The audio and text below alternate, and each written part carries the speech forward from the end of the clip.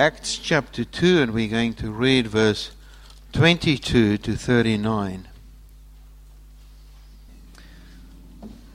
It was part of what happened there on Pentecost Day, when the Holy Spirit was poured out upon the people, and then Peter preached to the people the Word of God and explained to them what was happening on that day. Men of Israel, listen to this. Jesus of Nazareth was a man accredited by God to you by miracles, wonders, and signs which God did among you through him, as you yourselves know. This man was handed over to you by God's set purpose and foreknowledge, and you, with the help of wicked men, put him to death by nailing him to the cross. But God raised him from the dead, freeing him from the agony of death, because it was impossible for death to keep its hold on him. David said about him, I saw the Lord always before me, because he is at my right hand. I will not be shaken. Therefore my heart is glad and my tongue rejoices. My body will also live in hope, because you will not abandon me to the grave, nor will you let your Holy One see decay. You have made known to me the paths of life. You will fill me with joy in your presence. Brothers, I can tell you confidently that the patriarch David died and was buried, and his tomb is here to this day. But he was a prophet and knew that God had promised him on oath that he would place one of his descendants on his throne. Seeing what was ahead, he spoke of the resurrection of Christ, that he was not abandoned to the grave, nor did his body see decay. God has raised this Jesus to life, and we are all witnesses of the fact. Exalted to the right hand of God, he has received from the Father the promised Holy Spirit, and has poured out what you see and hear. For David did not ascend to heaven, and yet he said,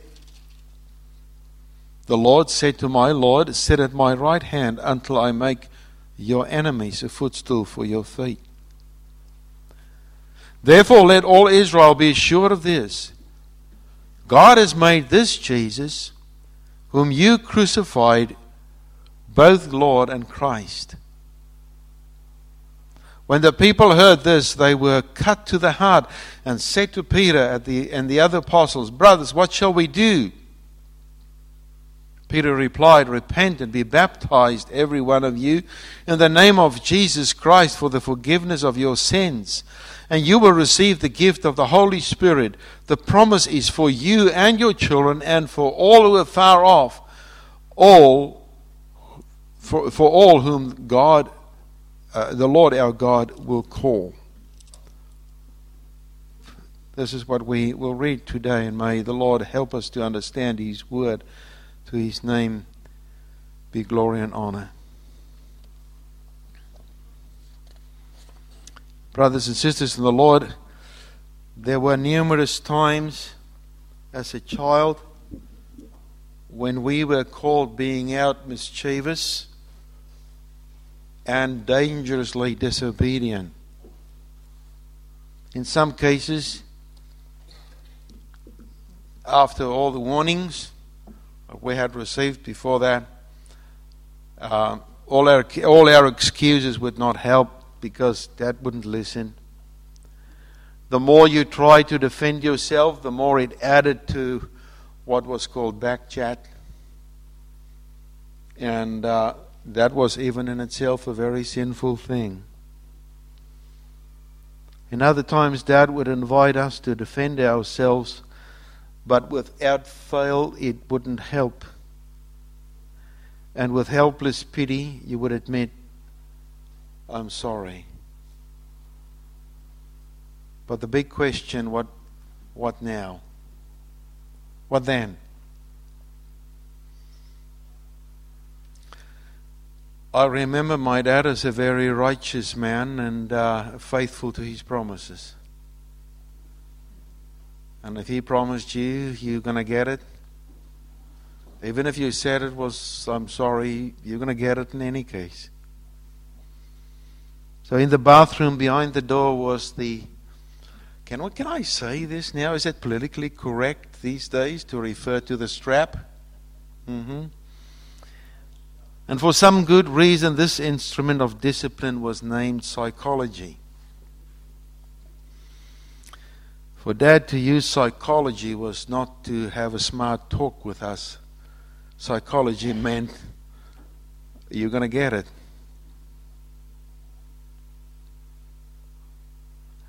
Today I can look back at the value of it all. And today I look back at the times that I as a parent had to do the same thing. And this makes me think of what the Israelites were listening to as they listened to the sermon of Peter that day. And I'll try to get there again for a moment. Let's just go into this chapter and then we'll come back to this. What was the charge against Israel?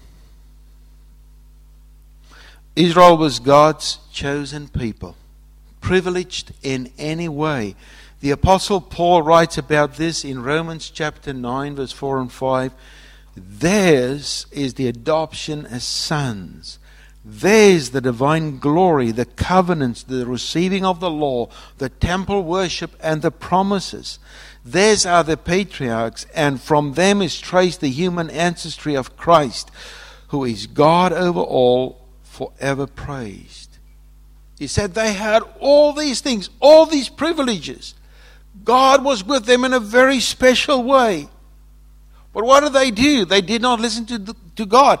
And they murdered the prophets. And eventually they killed the Son of God. And the Apostle Peter on that day of Pentecost addressed the Israelites and said, Men of Israel, listen to this. Jesus of Nazareth was a man accredited by God to you by miracles, wonders and signs. You see, another privilege that they had, which God did among you through him, as you yourselves know. And then this man was handed over to you by God's set purpose and foreknowledge. And you, with the help of wicked men, put him to death by nailing him to the cross. You had all these wonderful privileges. You had the Son of God in your midst. What did you do? With the help of wicked men, and some commentators think that the word wicked men there can also mean unbelievers, which means then the Romans. You and them together put him to death. Who was Jesus? Or who is Jesus? First of all, he points out to them, Jesus the man. If you read through that paragraph, you'd see how he actually emphasizes the man, this man. You, he said, nailed Jesus to the cross. Peter begins his sermon with the title of Jesus of Nazareth. He wanted his listeners to know who this Jesus was. He grew up in Nazareth as the son of Mary and Joseph. He started his ministry in Galilee. Before that, he was there in the carpenter's shop. His name was Jesus. But then he started his ministry there in Galilee, and he was not appreciated there. And for a short and a brief time, he went down maybe for the feasts to Jerusalem, and he went back, and he did 80% of his ministry he performed in Galilee. He was accredited to you by God through miracles and wonders and signs. You know of the widow's son that he raised from the dead. You know of the water and wine. You know of all these things. Now this is the man that you saw before you. Who was this Jesus? He was the king. Peter went on to refer to the words of David, the greatest of all kings in the history of Israel. How remarkable David was. He died and was buried. If you want to know anything about David, well, you could go and read a lot of that in the Bible and the Old Testament. But if you want to know more about him, you just go to his gravesite. He's dead. That's where he was buried. David is not with us anymore. His body saw decay, and the only thing remaining about him was his memories and his grave. And yet David prophesied about someone who would be more than him, someone whose body who would not see decay, and who would be king forever and have dominions over all kingdoms of the world. And now Peter then turned to Psalm 16, the psalm that we read this morning, and showed how David realized that he could not be that king. He pointed forward to the everlasting King of all kings. He said, I have set the Lord always before me, because he is at my right hand, and I will not be shaken. Therefore my heart is glad and my tongue rejoices. My body will rest secure, because you will not abandon me to the grave. Which means that David will die, but there would be someone who would come to make David alive again. Another king. Someone he would refer to then as the Holy One. Boldly and with confidence, the Apostle Peter now with the equipment given to him by Christ himself. I find that absolutely interesting. Go and read Luke chapter 24, where Jesus appeared to the disciples on their way. First of all, to the two people from Emmaus, and then they went back and they told them everything had happened, and then Jesus was in their midst. And what did Jesus teach them? Go and read that again. What did Jesus teach them? He took them through the Bible, and he taught them from Moses to the prophets to the Psalms everything about him. And now Peter was there, and he stood in front of this crowd of people, and he said, this is what happened there. Jesus himself taught it to him. Empowered by the Holy Spirit, Peter declared that Jesus was the fulfillment of all those prophecies. David died, he said, but they don't have their body anymore, his body anymore. If David was so sure that he would not be abandoned to the grave, and he's still dead, then he must have spoken about someone else. And now Peter proclaimed to them that this person David prophesied about was the Jesus of Nazareth. He takes it a bit further. Jesus, Nazareth, the man. Who was he? He was in the line of David. So if he was in the line of David, what was he? He was the king. Why? He, David, was a prophet, and he knew that God had promised him on oath that he would place one of his descendants on his throne. Seeing what was ahead, he spoke of the resurrection of Christ. That is what David says, and that's how Peter saw it. And that's how the Bible was fulfilled, and how the prophecies were fulfilled in Christ Jesus. That he was not abandoned to the grave, nor did his body see decay. Why? Look for Jesus. Where will you find him? In a grave? No. Why? The grave's open. He's resurrected. So he is the man, but he is the king.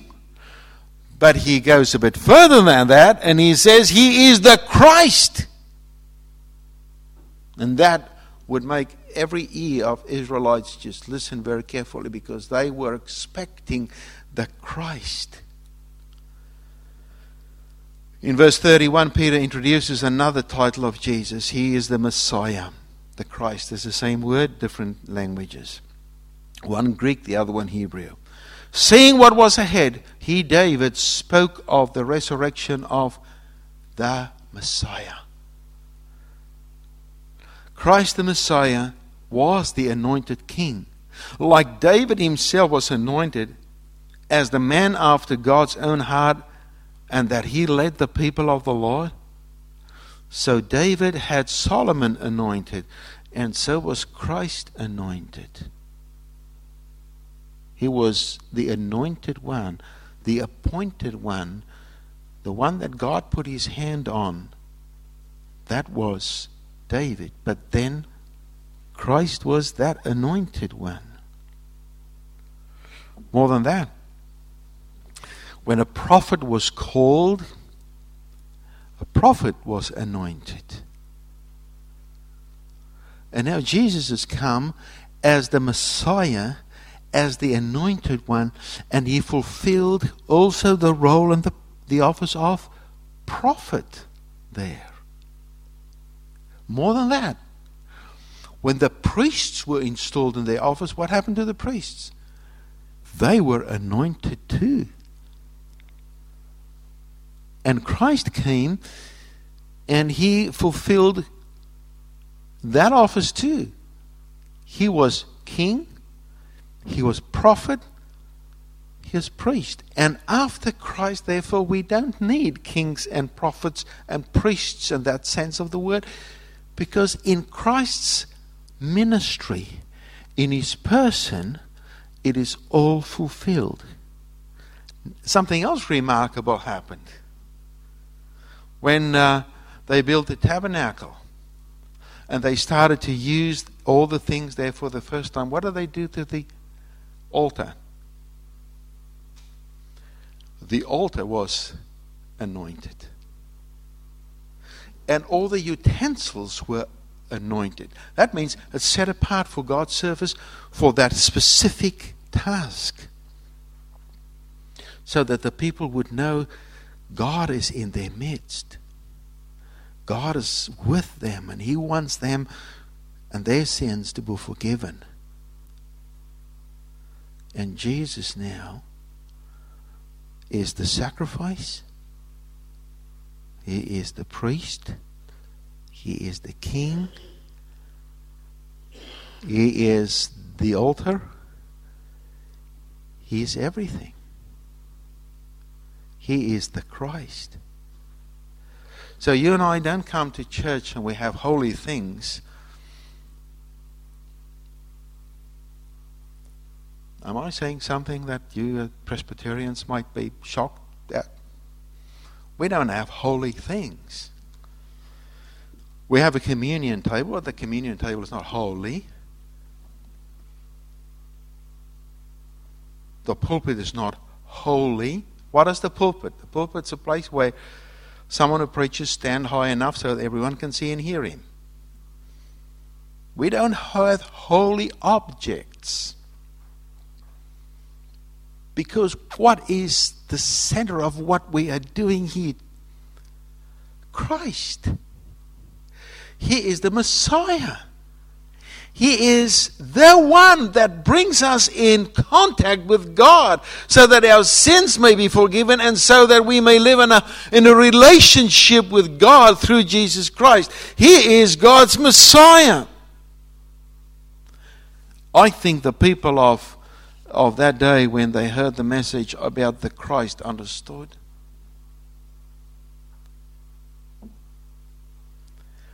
They understood that what was said about Jesus in a chapter of, let's say, Isaiah 11, where it says, "A shoot will come up from the stump of Jesse. From him, his roots, a branch will bear fruit. The Spirit of the Lord will rest upon him, the Spirit of wisdom and understanding, the Spirit of counsel and power, the Spirit of knowledge and the fear of the Lord. And he will delight in the fear of the Lord. He will not judge by what he sees with his eyes, or decide by what he hears with his ears, but with righteousness he will judge the needy, and with justice he will give decisions for the poor of the earth. He will strike the earth with the rod of his mouth, with the breath of his lips he will slay the wicked. Righteousness will be his belt, and faithfulness the sash around his waist. In that day the root of Jesse will stand as a banner for the peoples. The nations will rally to him, and his place of rest will be glorious. And in that day you will say, I will praise you, O Lord. Although you were angry with me, your anger has turned away and you have comforted me. The Lord is my strength and my song. The Lord has become my salvation. This, Peter said, is what you see happening now. God has sent the Spirit. The prophecies are being fulfilled before your very eyes, yet you are spiritually blind and cannot see the wonders of God and see the power and the majesty of the Son.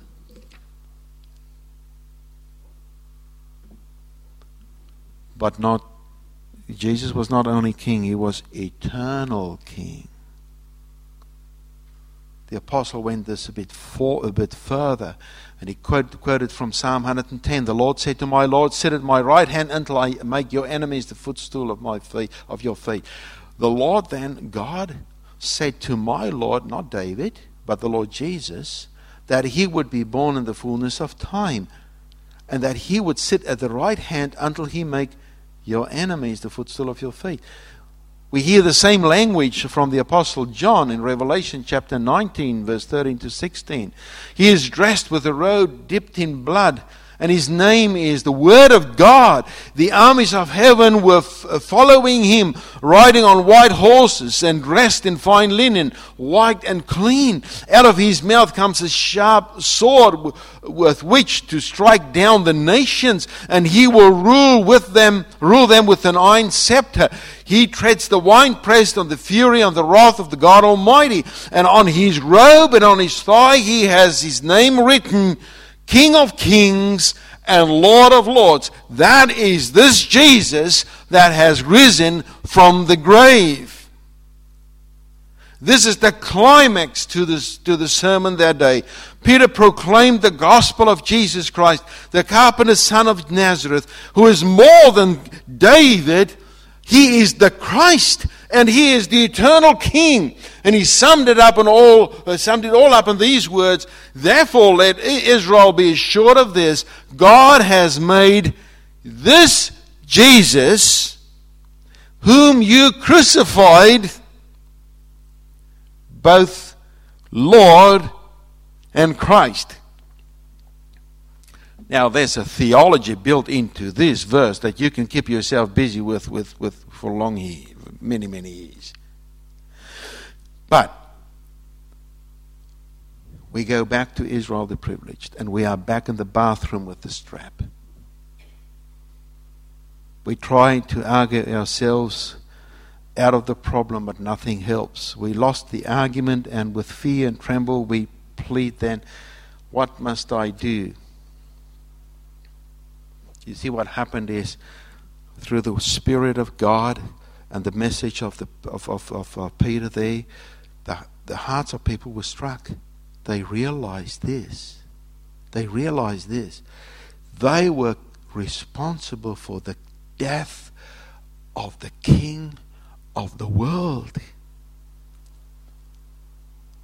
They expected the Messiah so long, and yet when He did come, they killed Him. And they might say, boy, we blew it. There is no hope for us left. We almost had it, but by ignorance and hardness of heart, we missed the only opportunity to be saved. We crucified the King. But that's not the only truth of the sermon that Peter had that day. He proclaimed the risen Christ. You see, that makes the difference. If they only crucified the King and He was dead and buried and all these, they'd be in trouble. Because that's what they did to all the other prophets and all the other. But the message is this: God raised Him from the dead. And listen to the glorious words of this verse. Freeing Him from the agony of death, because it was impossible for death to keep its hold on him. Jesus, whom you crucified, is alive. Yes, because he is Christ and King, he is also Lord, just like the Father is called Lord. So he should be worshipped as Lord. Or should we say, because he is Lord, he is also Christ in Jesus. God exalted him to the right hand of God. He has received from the Father the promise of the Holy Spirit, and he has poured out what you see and hear. Christ is alive, and because we were responsible for his death and the punishment on the cross, we are definitely now, if I look at God and he sent me his son, and what I done with his son is I just killed him, I'm in trouble.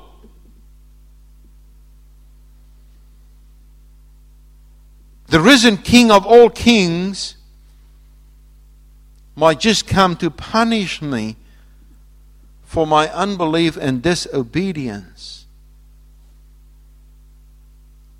So they went to Peter and the other apostles and they said, "What shall we do?" We understand your words, Peter. If he's alive and he's risen, we're in trouble. Because he might come and take revenge. But my dear friends, the gospel is so different. I'm not standing in the bathroom to receive what is actually my rightful punishment. Because there, someone else took my punishment upon him. And it's far more than just being mischievous, or it is to sin before God, to receive, to actually receive God's punishment and his eternal condemnation. What did Peter say? I've got good news for you. God planned all of this. Do you think that you killed Jesus? Well, you did. You have to take the responsibility for that. But point is, it was all part of God's plan of salvation. That's all part of God's plan of salvation.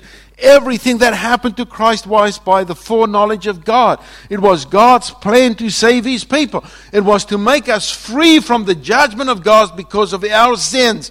And how does that happen? Now we understand the hope, the message of hope. We've heard about God raising his son Jesus Christ from the dead. What happens? He says, when they ask him, what shall we do then? Shall we run away from God? What can we do? He says, no, repent and be baptized.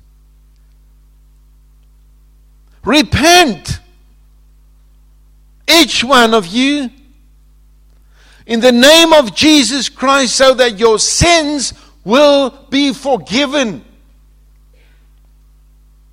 That's the issue. It's not to run away from God. The best way, as someone said, the best way to run away from God is to run to him.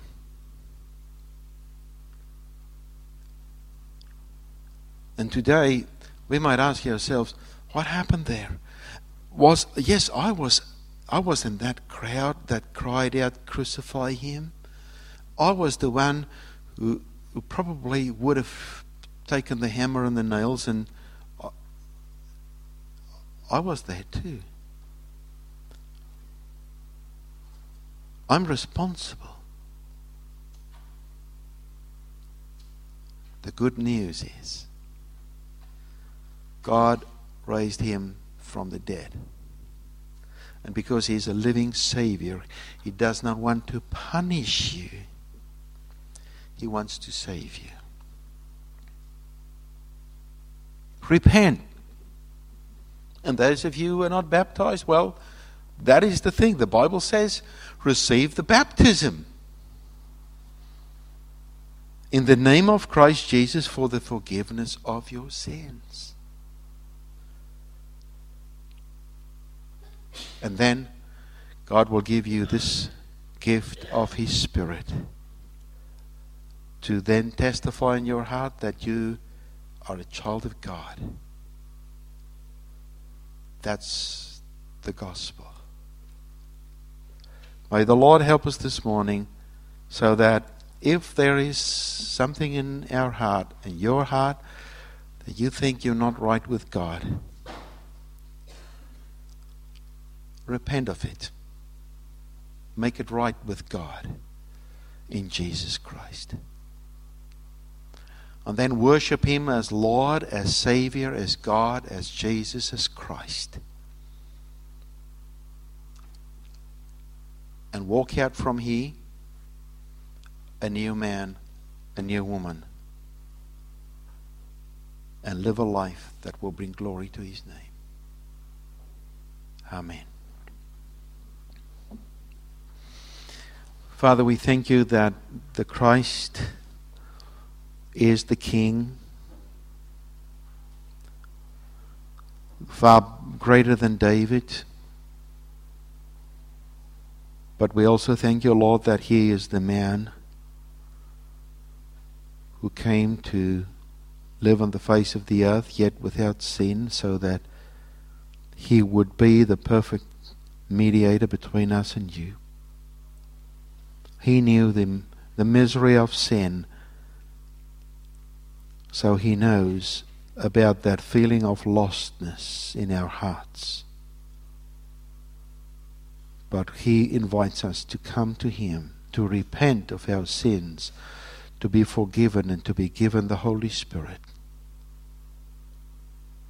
Help us, Lord, and help everyone here today to take that step in faith and then to go free because of the risen Lord. Amen.